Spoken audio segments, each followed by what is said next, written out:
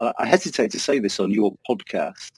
Levelling up was something that Brexit gave us. It was, in my view, one of the potential positives that came out of this. Cut the connection. You can edit it. You can edit this later, all right? You can cut all this out and do what you want with it. But I mean, I think, one of the things I hoped after 2016 was that the reaction, and particularly the reaction from the Conservatives to what happened in that referendum, was, albeit, belated by many decades, recognition of the fact that this country is blighted by high levels of regional inequality.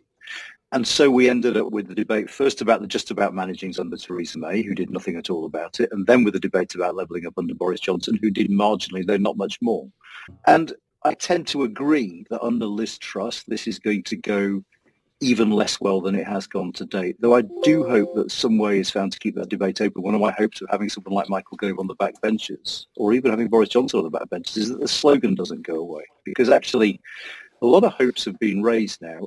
And the other thing I would say that makes me wonder whether Liz Truss can afford to simply sweep this under the carpet is the Tories have a completely different electoral coalition now. And part of that electoral coalition will depend on them showing that they are still committed to something a little bit like levelling up.